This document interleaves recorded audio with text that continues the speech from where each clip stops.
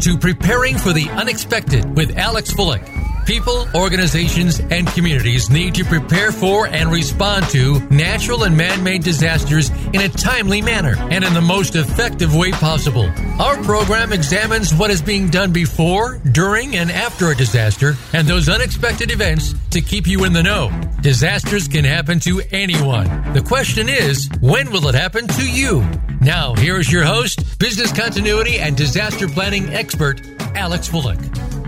Welcome back to another episode of Preparing for the Unexpected. I'm your host, Alex Fullick, and as always, we like to talk about things related to business continuity, resilience, disaster planning, COVID, crisis management, anything that's relatable to those topics. Speaking of topics, if you'd like to be a guest on the show or have us talk about a specific topic, please feel free. You can reach me through LinkedIn. I'm the only Alex Fullick on LinkedIn, so you can certainly find me quite easily. Just send me a message and I return all messages. Today, I'm going to jump straight into the topic. Today is part 2 of a video and recording we did just, I guess, not even 2 weeks ago. It's part 2. So some of you might recognize my guest with a new background there, I see. So I'd like to welcome back to the show. We're going to talk about Presilience, part 2. Dr. Gavriel Schneider. Gav, welcome back to the show. Thanks, Alec. Great to be back and really looking forward to continuing our discussion. Yeah, for anyone that didn't know, we actually had an agenda and we addressed about that much, because we had so much to talk about, and which I thought was fantastic. So I invited Gav back to come back and hopefully, maybe, finish our agenda here. Well, we certainly will give it a try. Yeah, we'll see where we go. Just in case anybody didn't see part 1, can you give a quick condensed version of your bio? And then I've got one other question for you, and then we'll jump straight into today's stuff. Sure. Thanks, Alex. Dr. Gavriel Schneider, everyone calls me Gav. I'm the CEO of the Risk to Solution Group, which is a group of risk-related companies doing security, safety, medical and health, risk consulting, cultural change, and technology. Started my career originally as a professional bodyguard back in South Africa, where I grew up. Became fascinated with the way people make decisions. Spent my academic career researching better decision-making, better training, and better preparation. For the past 5 years, I've been program director of ACU Executive Education's postgraduate program in the psychology of risk. And about 3 years ago, we founded this idea of Presilience and have been talking a lot about how we build individuals, teams, and organizations that thrive in uncertainty, volatility, and complexity. So I guess that's about as short as I can make it, Alex. Yeah, no, that's fine. And you even touched on my next question. If you could give a quick overview, a minute or two of Presilience, just in case somebody didn't hear our first episode. Sure. Perfect. So the easiest way to really understand why Presilience is to look at the maturity model we've built. And the way we look at the maturity model is that most industrial age thinking, managerialism centric organizations focus on compliance as their driver to get performance and outcomes.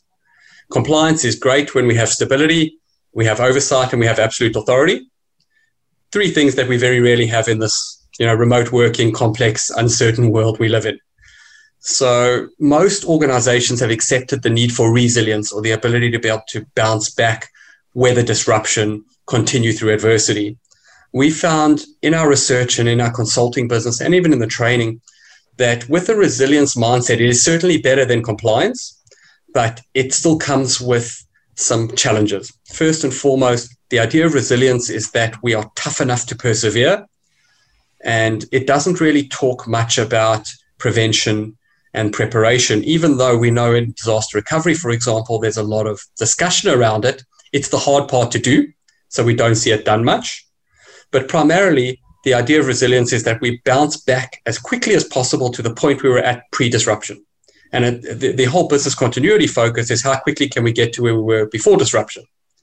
As COVID and anybody who's weathered a tough time and learned will attest to, we learn so much through adversity that often why would you want to return back to where you were before disruption? Because we've learned a better way, or we've found another gap or an opportunity.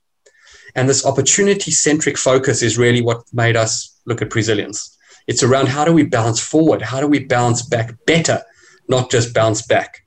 So those are the two differentiators. That's what I was going to ask you, because that phrase bounce back grabbed my attention right away. And I'm going, but if we go through adversity, shouldn't we come out of it better than before rather than, back at the beginning? That's why it drives me crazy when COVID's over, we'll be back to normal. No, we should be in a better position. Absolutely. And you've just nailed why we felt we had to drive this Presilience model forward. There's so much jargon already out there. Adding more terminology is not always a good idea. Yeah. But as we discussed on the last one, even when I was doing that keynote for the Business Continuity Institute, the discussion we had with the organizers was the world of resilience is so messy. Cyber resilience, disaster recovery, individual resilience. Nobody owns it, but everybody claims to own it. And everyone's got a different definition for it. Exactly right. But to your point, why would we just want to focus on continuity instead of innovation, adaptation, and improvement? Yeah. Because if we're not, we will get disrupted again and again and again. So it's a fundamental shift. And I think the real key of it is because the world has changed, we have to keep changing and we have to keep adapting. And it is fatiguing, it is frustrating, particularly for humans. When we look at the neuroscience and the biology, we're wired for stability. We want homeostasis. But if we want to thrive, and this is about thriving, I don't think any professional or any real serious practitioner of any of the risk-related aspects, again, whether it's security, safety, cyber, it doesn't really matter, ever wants to just maintain a status quo. We always know that our opposition, if it's security, for example, our opposition is working hard to figure out where our vulnerabilities are. I quote Tony McGurk, one of my mentors who helped out with a lot of the Presilience stuff. He's a fire chief from the UK. And he often says, well, nobody ever told the fire what your plan was and how it should behave according to your plan. That's true. And, I think we get fixated with this planning. And in reality, it often just is a waste of resources. Not saying we shouldn't plan, but the idea of being adaptable, flexible, and building core attributes is really where we drive Presilience. I think sometimes we focus in, and not just business continuity, but people in general spend so much time passing while the rest of the world is changing and going right by you. So when you think you're finished planning, you've prepared for something that's way back there. You're not there anymore. It's so true. And COVID was and is a great example of that. I think we discussed last time, and I'm sure you've discussed it with many of your guests, most big organizations had pandemic response plans, but they were 10 years old, not fit for purpose, didn't look at the real magnitude of a threat, and therefore, really were, as we discussed in our last interview, risk theater. We were pretending we were okay, but they actually didn't add the value. Yeah, I agree completely. So let's jump in to one of the pieces we didn't capture last time, and that is, what is Presilience for individuals? And you had a whole bunch of things that fell under this. 100%. So thanks for the opportunity to start this way, because I in teaching the Psychology of Risk program for the last 5 years, we've learned a lot around the sequential steps we need to actually thrive. And I didn't coin it, but I love the little acronym WIFM, what's in it for me? Because when we look at psychology, if there isn't a WIFM, people will not engage, they will not apply the concepts. So this is where most organizations make the mistake, where they look at what's in it for the organization first, and then they try and fit the individual into the organization. So the idea really with personal Presilience is, if I'm not going to build the capability for me to make great decisions, both under pressure and in everyday life, the ability for me to accept the fact that I will get disrupted and that my plans may not happen the way I want them to, and develop that agility and resilience to push through, then why would I do it for my team or my business? So from an individual perspective, this is the starting point of everything. I talk about it in a 4-tier model. So the model really starts with you. If you, and I say this to everyone I teach, and I say this to myself all the time when I find myself reacting in an inappropriate way. If you can't control the voice in your own head, if you can't build habitual responses to be effective, you're not going to be good at decision making. And if you're not good at decision making, you're not going to be good at life. And that's tough. That's really tough to do. Absolutely. Like you, I do that too. Every so often, I've got to step back going, hold on, think about it. What's going on? And, a simple example of that is when we look at all the research done into decision making, and there's so much wonderful research that's been done by people like Daniel Kahneman and Dan Ariely, and the list of social scientists and behavioral scientists and behavioral economists who've looked at this stuff is huge. And the ability to access this information is out there, but very rarely do risk, business continuity, or the derivative pieces look at that stuff. They kind of go, oh, that's touchy-feely. But that's the stuff that makes things work. Yeah, it is. So it's quite simple. Having taught decision-making now for about 6 years, and we run a 9-month program through a university just to get on top of it. People always say to me, Gav, just give me I don't have time for 9 months. Give me the short, the one sentence. And if you want to get good at decision-making from a personal perspective, it's around building the best possible habitual behaviors to be able to make sure that the business as usual stuff happens automatically and your decisions are wired correctly, because roughly 95% of our decisions will be automatic. We will use, as Daniel Kahneman refers to it, system 1, or the intuitive part of the brain. But it's having the wisdom to know when to switch on your system 2, or the risk manager of your mind. And actually, it's actually not that complex when you think about it. It involves 2 things.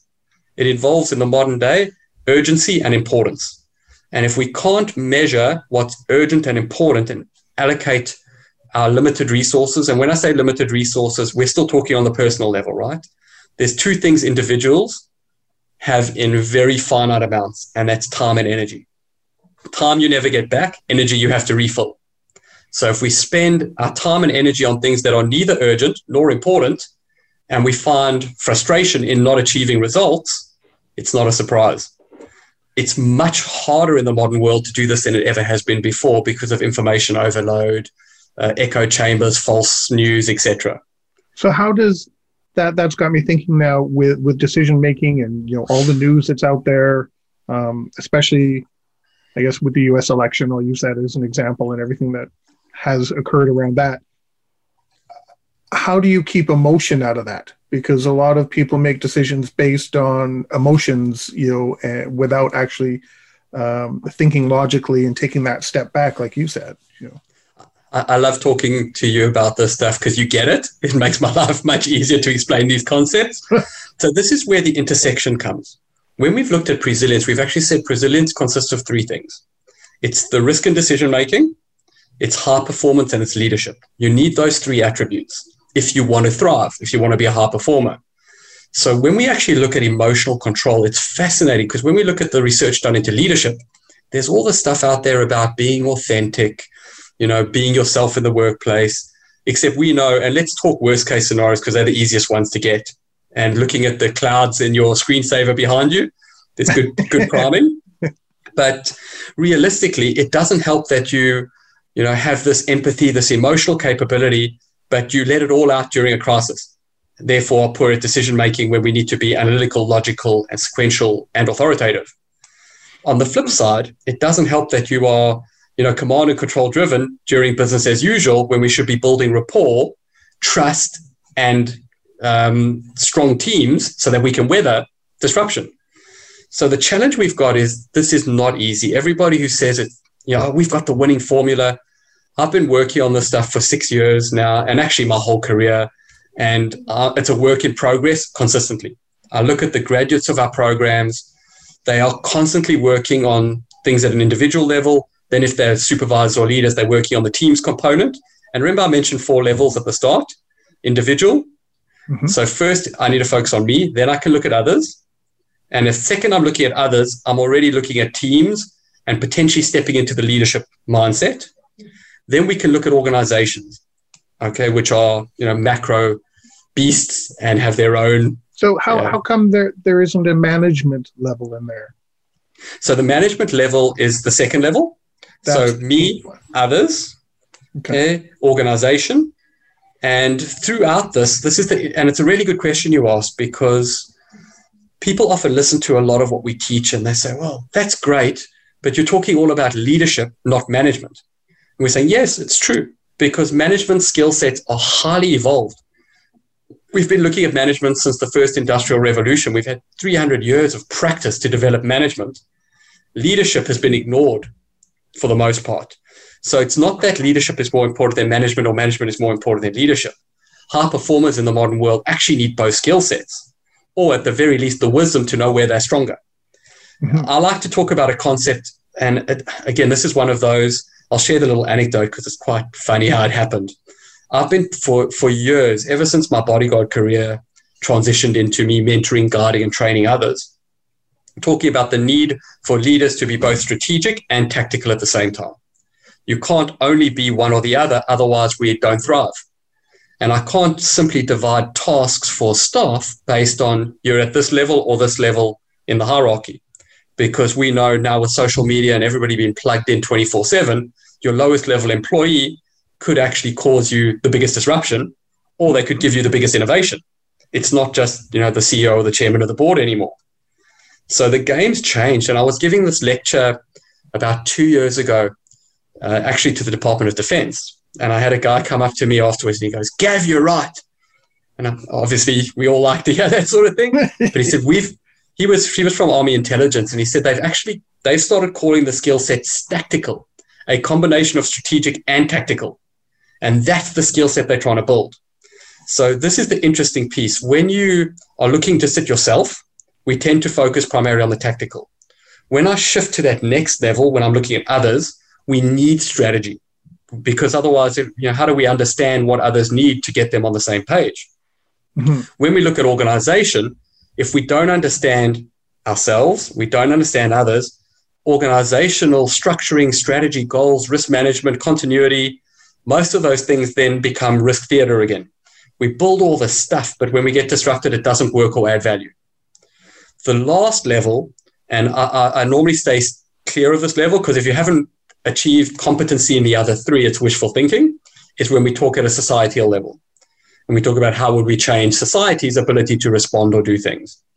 And it's really interesting. I spoke last year.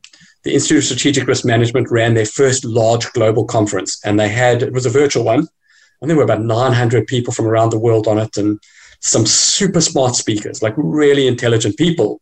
But it was all up here. They were all talking about the problems with society and the problems with our response capabilities and why we failed so badly with COVID and how we're set to fail again. And for me, listening to these experts, I was going, the piece that we're missing is the individual. What do we need individuals to do to change their behavior, to influence others so that the societal change takes place?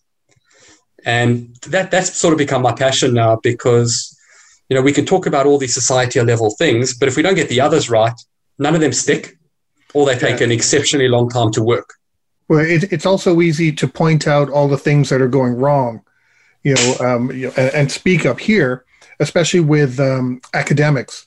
They speak up here, and this is the way it should be, and but then trying to trickle that down to, as you said, the individual, the people who are actually going to do this, the people who have to come up with the plans and everything. There's a disconnect. And nailed it. How do you bring those together? For one, go ahead.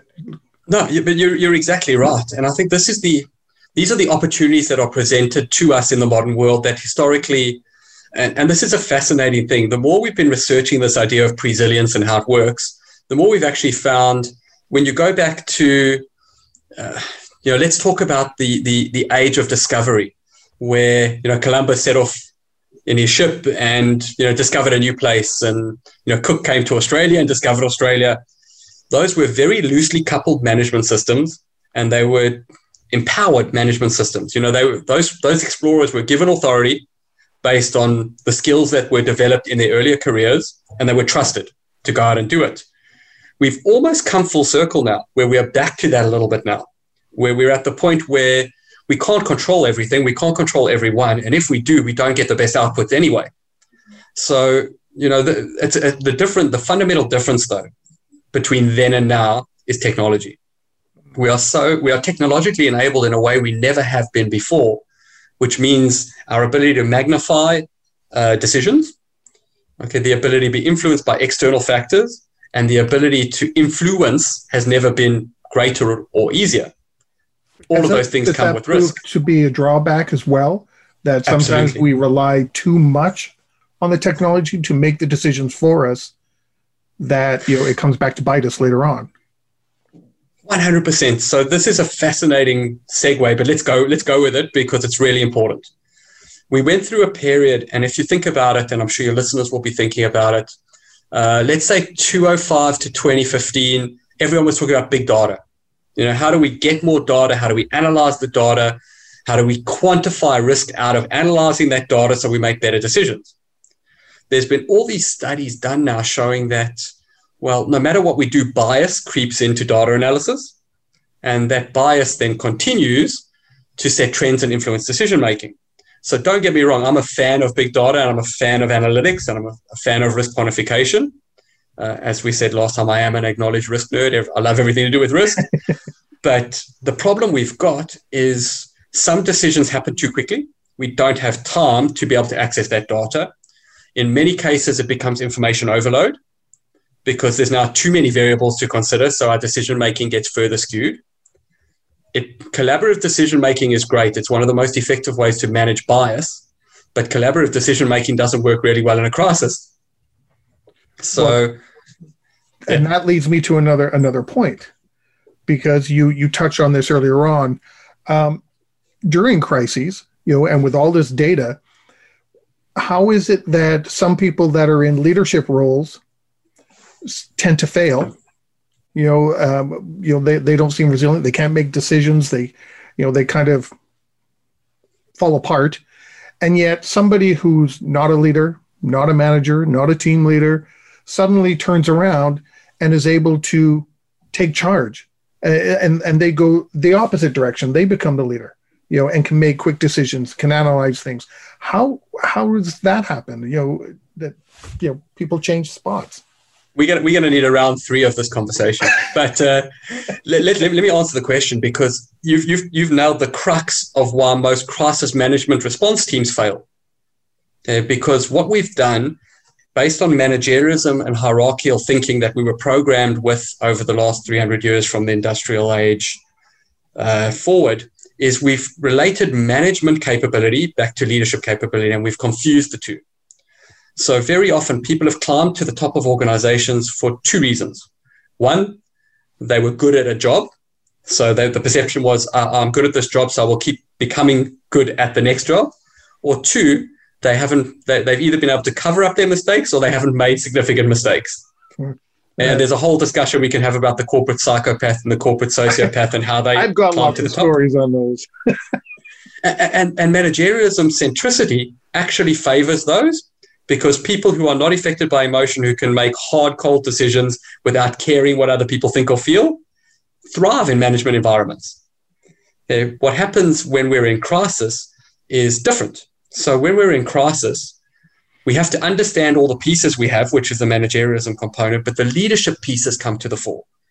And some of us are wired differently from others. It's not good or bad. We just have different skill sets.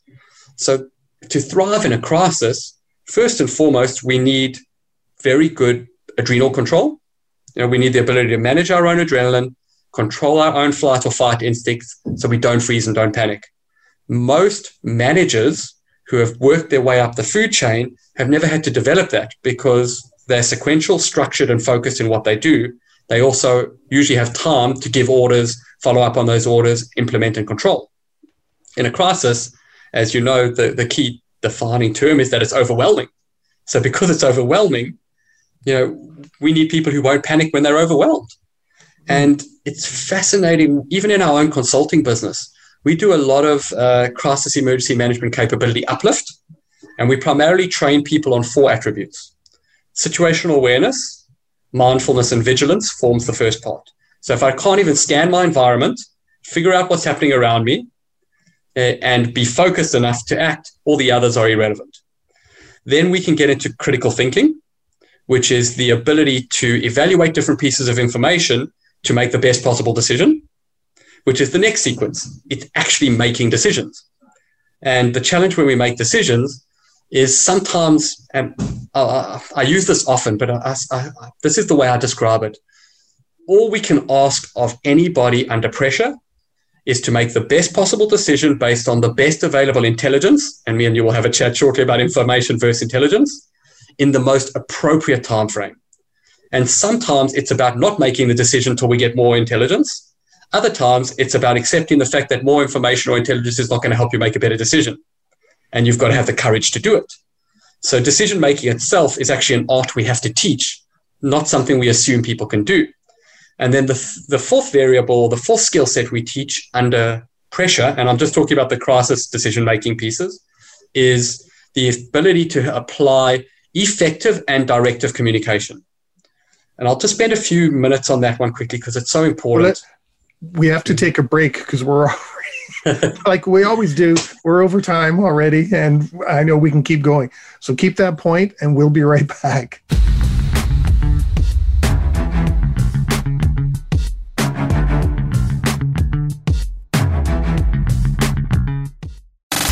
Have you friended us on Facebook yet? Why not? Just go to facebook.com/Voice America or search for the keywords Voice America. Once you are part of our Facebook network, you'll receive daily messages about what's happening with our shows, this week's featured guests, and new happenings at the Voice America Talk Radio Network. And you can add your voice to the always active discussions on our timeline. Just go to facebook.com/Voice America or search for Voice America.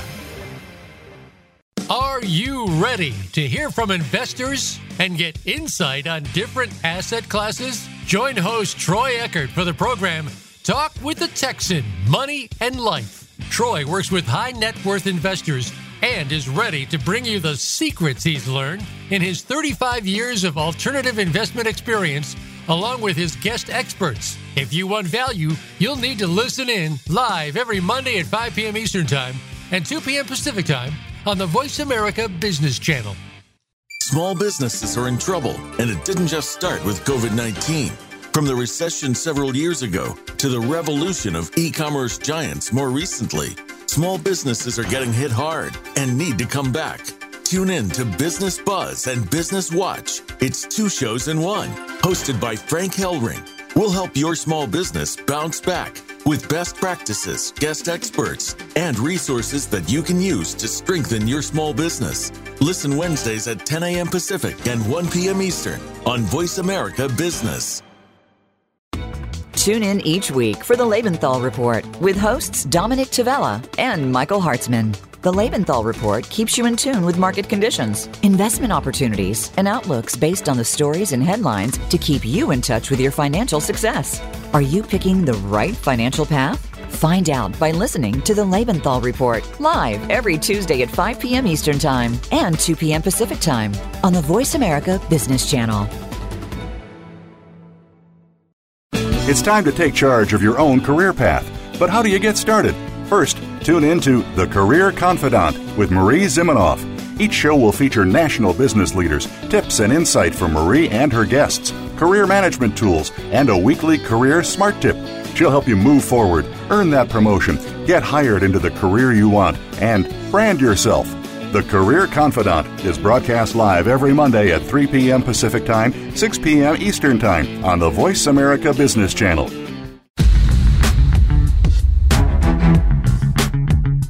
You are listening to Preparing for the Unexpected with Alex Fullick.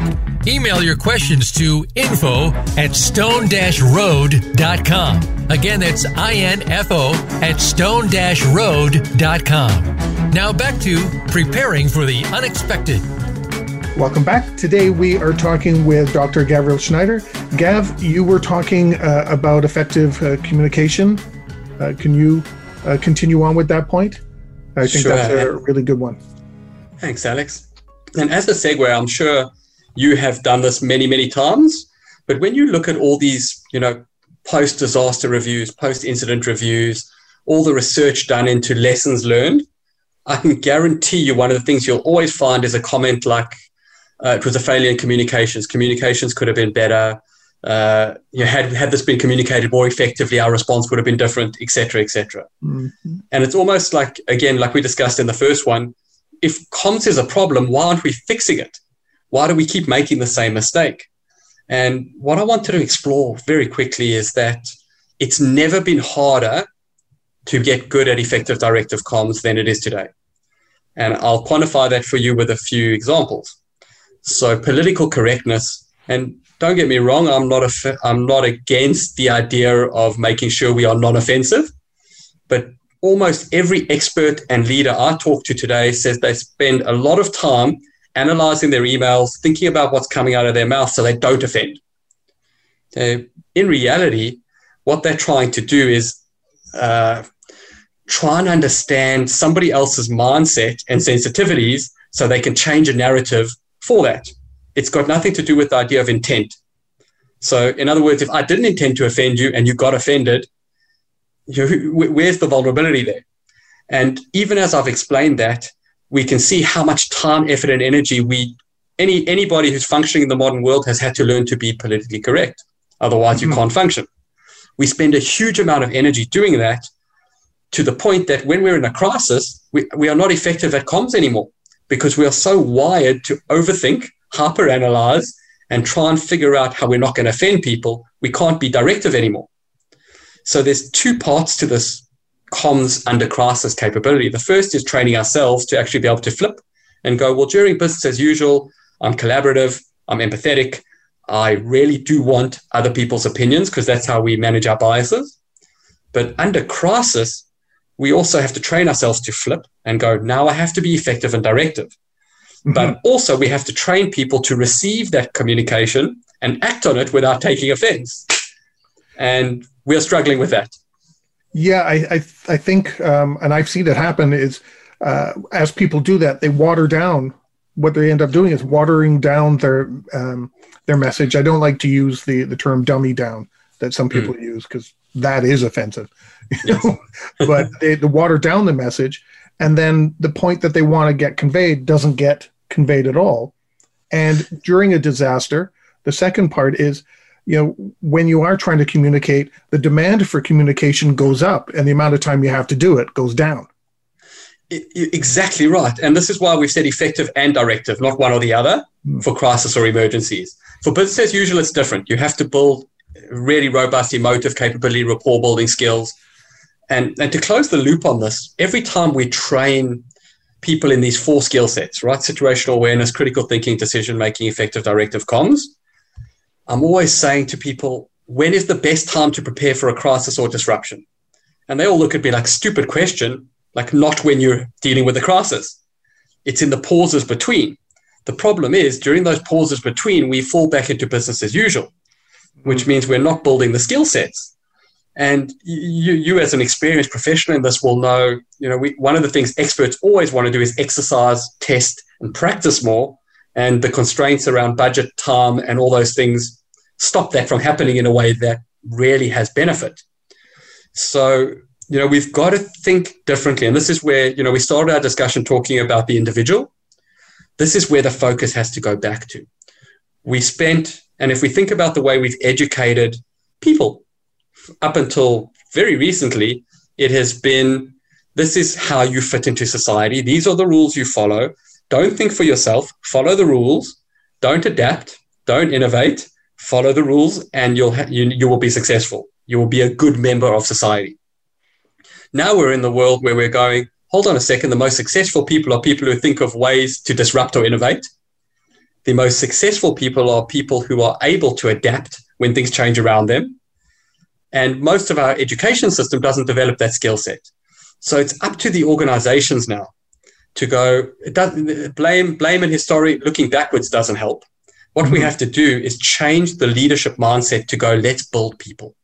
Let's build our people to thrive in their individual lives, so they make great decisions based on the best intelligence, etc. And they are productive at home, just like we want them to be productive at work.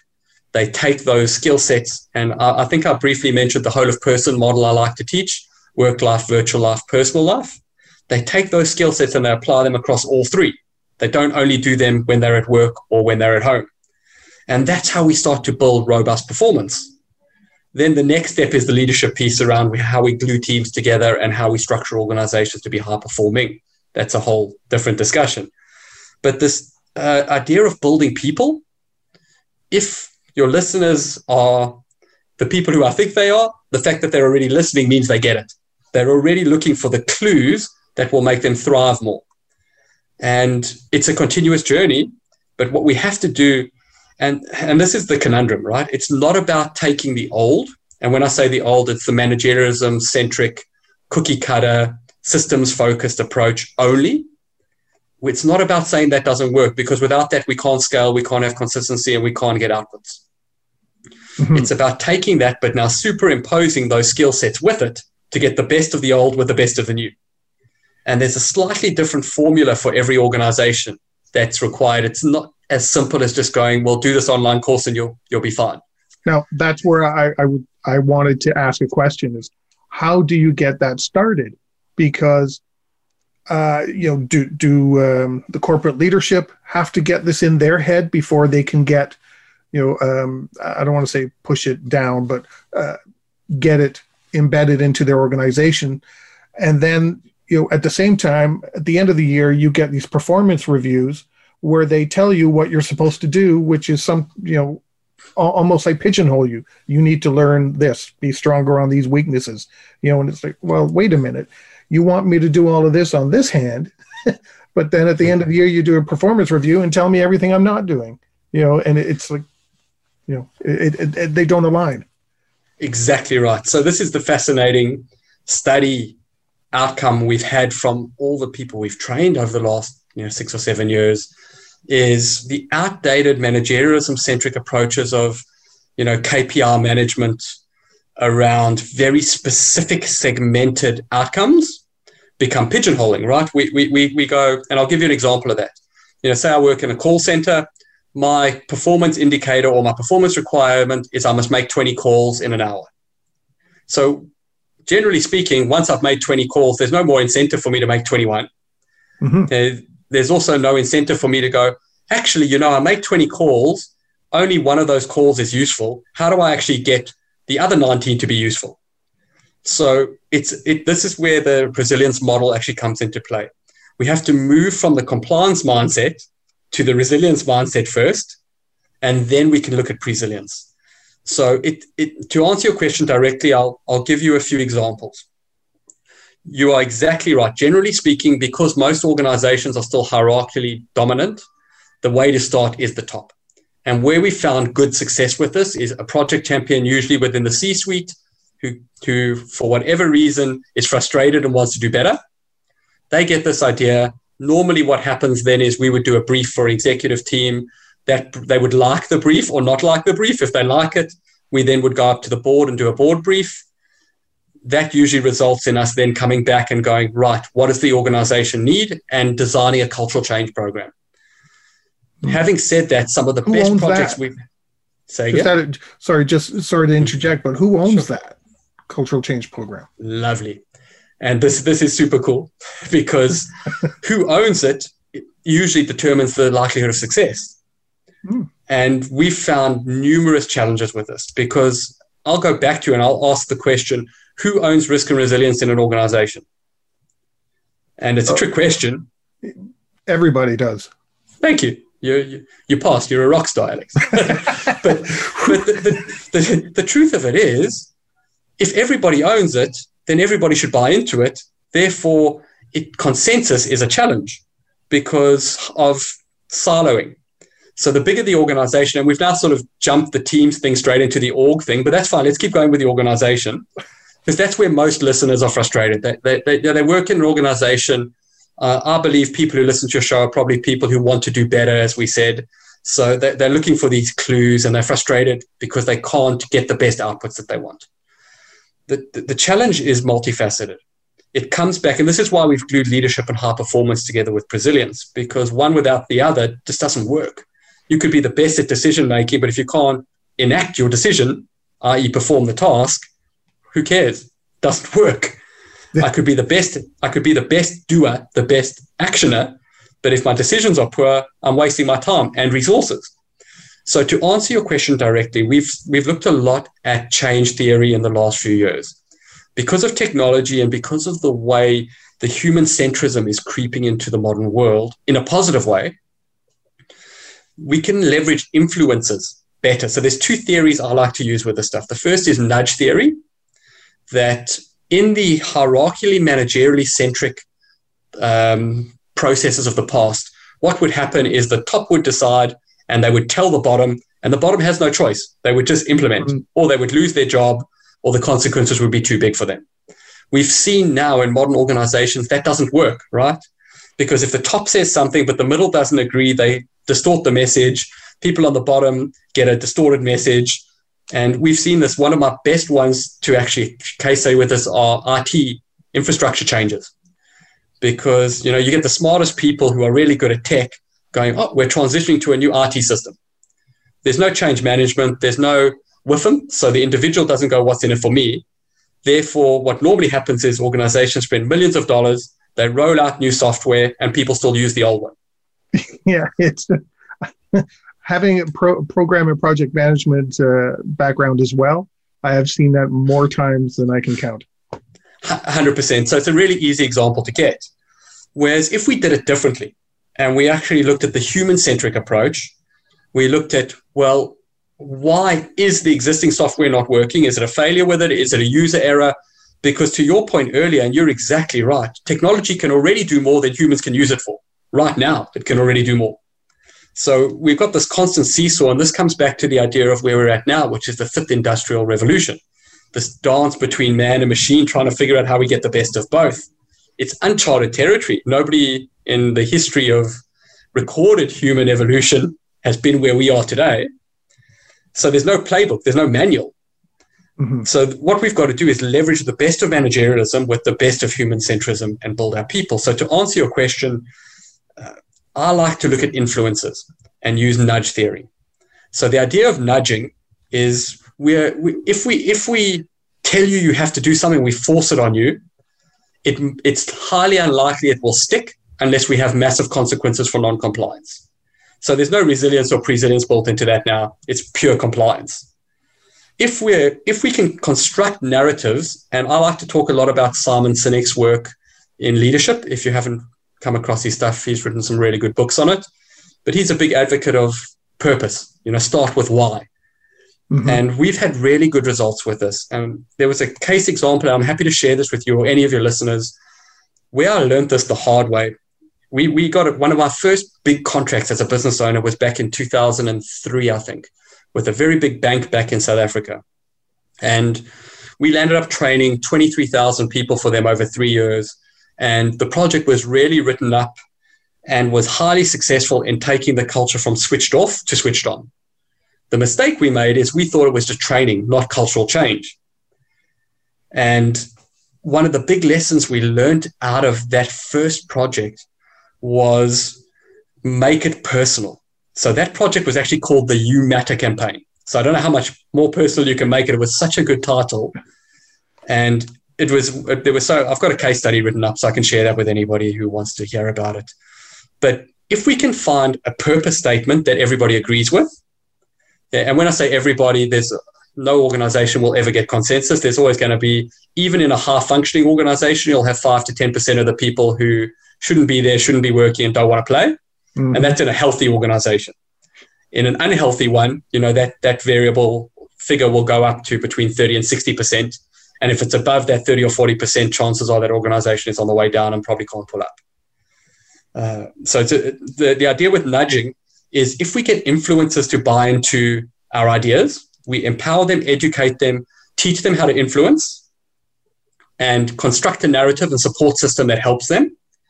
And lots of organizations, I'm sure you've experienced this, they'll talk about business continuity champions or risk champions, or the accountable people. Fire wardens is another example of that. As long as we have fire wardens, we're okay if a fire happens. We have these responsible people, but it's a shift in going, they're responsible. They're actually not responsible. They're influencing others. And the good news is Malcolm Gladwell wrote a really good book on tipping point and how tipping point theory works. But it's actually really interesting that if we understand the law of diffusion of innovation, and you can quickly Google that if you've never heard that before, very simple. The idea is normally when we roll something out, the first people that grab it are innovators, and they are willing to wear the pain In other words, poor performance, the thing that they're using doesn't work because they like being the first. Then I didn't catch that. Could you try? That's interesting. Then after them comes the early adopters who look at the innovators and they go, all right, they've tried it enough. It seems to have not hurt them so much. We'll grab it now. Then you get the early majority, the late majority, the laggards.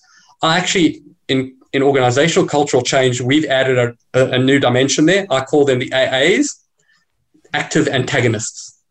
So these are people right at the end of your spectrum that they are disgruntled, they hate the company, they hate life, and almost anything you put in front of them, even if it will help them, they will hate it. These are the people, you give them a pay rise and their first response is, well, I bet you so-and-so got more. Or, they're the ones who like to call themselves the devil's advocate, but, to try and make it soften what they're doing. Absolutely. So it's around leveraging that. So, one of the things we drive with cultural change is not just using hierarchical mapping to go, which department should own this. It's around using social mapping around who has the most influence in the right places. And this is where the world of risk is changing. We cannot anymore go a safety department or a business continuity function or a risk function owns risk management or owns their piece. It's around how many aspects of the organization can they influence. And, experts in our field are very good at identifying, critical failure points or conversely critical success factors. But what we don't necessarily do is enable and empower the people around those critical success factors or critical vulnerabilities to influence each other to future-proof themselves. Mm-hmm. So we often, and it's quite interesting, we again use risk data. We go, we've taught them how to do a BCP, or we've done a risk workshop with them, or we've kept the risk register up to date. But it's about culture. And to summarize and close just because they attended that doesn't mean it sunk in. It didn't mean they were engaged. It meant I'm just here because my boss told me to. 100%. And this is, you've actually given me the perfect segue, because we have less than 4 minutes now, believe it or not. No worries. I will segue this within a minute, or at least try. This is the segue. People always look at me and my career, and I have this often. They go, Gav, you started your career as a bodyguard and a martial artist who likes to punch and kick people. Why should we listen to you about cultural change and high performance? And for me, it's as simple as this. My whole journey has been, well, first we were training people. Then we started supplying expert bodies. Then we started building policy frameworks and system frameworks and guidance and plans. And then the harsh realization came to the fore for me in about 2012, which is none of that stuff works if people are disengaged. If they don't care and they're not interested, you can have the best tech, you can have the best people or experts, but if they don't care and those two things don't integrate, you're never going to have high performance. And if we can't even get high performance in business as usual, what happens when a disruption happens? When something unexpected happens, we crumble, we break. So never mind bouncing forward, all that happens is we implode. Okay, or at the very least freeze. And then we have got the mental health and recovery challenges that come with that. So the narrative of why we do what we do, for me, I have such strong fundamental belief in this. If we don't educate individuals, drive behavior, build robust culture, align to organizational outcomes, outputs that are good for me, good for you, good for us, good for the greater good, in 10 years' time, me and you will be having this conversation about the next thing that broke. And we'll be frustrated about the same pieces. So we've got a golden opportunity now. And for those of your listeners who are going, COVID has been terrible, it's really frustrating. Some people have lost businesses, people have died. All of that stuff is true. But the flip side of it is we've never had a bigger opportunity because everyone has been disrupted. So pre-COVID, we started talking about this stuff in 2016. And honestly, I had so many business and government leaders look at me and go, we love what you're saying, Gav, but my whole career has been stable and my managerialism skills and my authoritative capability have enabled me to be successful. So I'm not buying what you're selling. Yeah. No, nobody can say that anymore. We've all been disrupted. Yeah. So if you work in an organization and you want to look at doing this sort of human-centric change, combined with technology, because it doesn't help we don't leverage the technology. It's just we're going to have poor performance if we've got great people with the wrong tools. This is your window.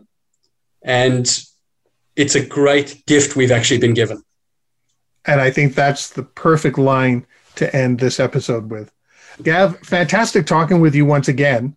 There were so many, every time you talk, I start writing things down and, I want to ask him about that. Oh, that reminds me about this. And, so who knows, maybe we will end up talking again for a third show. We'll have to see if we missed anything on our agenda. And I have a feeling there is. Anytime, and equally happy, if your listeners have specific areas of interest that they want to send you, we'd love to hear more about this or more about that, or here's the problem I have. For me, my passion at the moment is we need to find these early adopters. We need to find people like you who get this and want to figure out how to hack the system and help empower them and give them the tools and the knowledge to change. Mm-hmm. So anytime you want, reach out. I'm happy to chat. I'll put your company's email address in the description of the show when I submit it to Voice America and YouTube. So thanks. Awesome. Thanks. And on that too, you can include the Presilience website because there's a lot of tools there. We've actually recently put up 20 short instructional videos that cover the journey from compliance to Presilience, and it's free. So why not? Hey, what's better than that? Free. So we've come to the end. Thanks again, Gav. I know you and I are going to chat as soon as I hit the stop button here again. But it's been fantastic talking with you once again. And to everybody listening and watching, stay prepared, everybody.